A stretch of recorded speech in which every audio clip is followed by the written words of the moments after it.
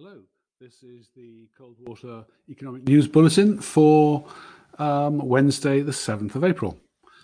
Today, we got the first report of foreign reserves movements in Northeast Asia for March. Now, my technical models recognize that the dollar broke out of its weakening trend and established a strengthening trend against the SDR currencies in early March. So it was reasonable to expect some pressure on Asia's massive foreign exchange holdings simply because of that. In fact, in March, the dollar gained 1.6% against the SDR basket, which of course includes itself as a major component. In addition, of course, US bond markets got hammered, with 10-year yields rising from 144 at the beginning of the month to 176 by month end.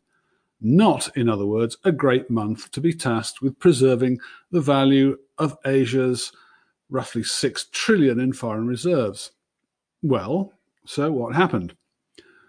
The collective foreign reserves of China, Japan, South Korea, Taiwan, and Singapore, so the ones that we've got, fell by $52 billion, or 0.9%, to 5.906 trillion. How did the individual countries do? Well, it went with size, as you'd expect. The biggest were the least able to take any effective evasive action. So China's reserves fell 1.1% on the month to 3.17 trillion. Japan's fell 0.8% on the month to 1.368 trillion. Taiwan, further down, fell 0.8% to 539 billion. But South Korea fell only 0.3% to 446.1 billion. And Singapore, smallest and nimblest, fell only 0.2% to 382 billion. Okay, a couple of things to say about this. This fall in reserves will have a small tightening effect on Asia's money markets and will slightly depress monetary aggregates. Nothing too dramatic, however, and I don't think that's the most significant thing about today's result. Two other things are most important. First, when you look at the data, it's clear that Japan has really bought into the inflation's back story. Japan's overall reserves fell 10.9 billion, but within that, securities holdings fell 19.6 billion, but deposits rose 6.8 billion. In other words, they didn't just lose money on bonds, they sold reasonably aggressively on the way down. But there's more. They also started buying gold. In dollar terms, Japan's gold holdings rose 3.1 billion, or by 7.3%, during a month when the gold price actually fell 5.2%. In other words, they actually raised their holdings of physical gold, up by 2.6 million troy ounces, which is 10.6% on the month.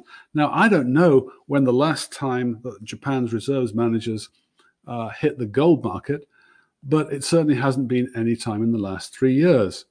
Selling bonds and buying gold. Japan believes in inflation.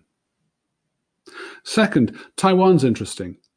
The central bank blamed the 0.8% month-on-month fall not only on the dollar's strength, but also on, quote, large capital outflows, unquote.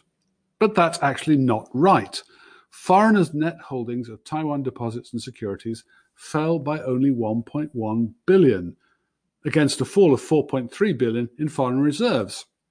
In other words, those capital outflows were responsible for only a quarter of the fall in the reserves. And note, those foreigners' holdings now total $670 billion, which is 124% of Taiwan's $539 billion of foreign reserves. Okay, that's it for today. I hope you got something out of it. I thought it was interesting. If you'd like to know more, please feel free to contact me, Michael Taylor, at mjtcoldwater@fastmail.com. Thank you very much.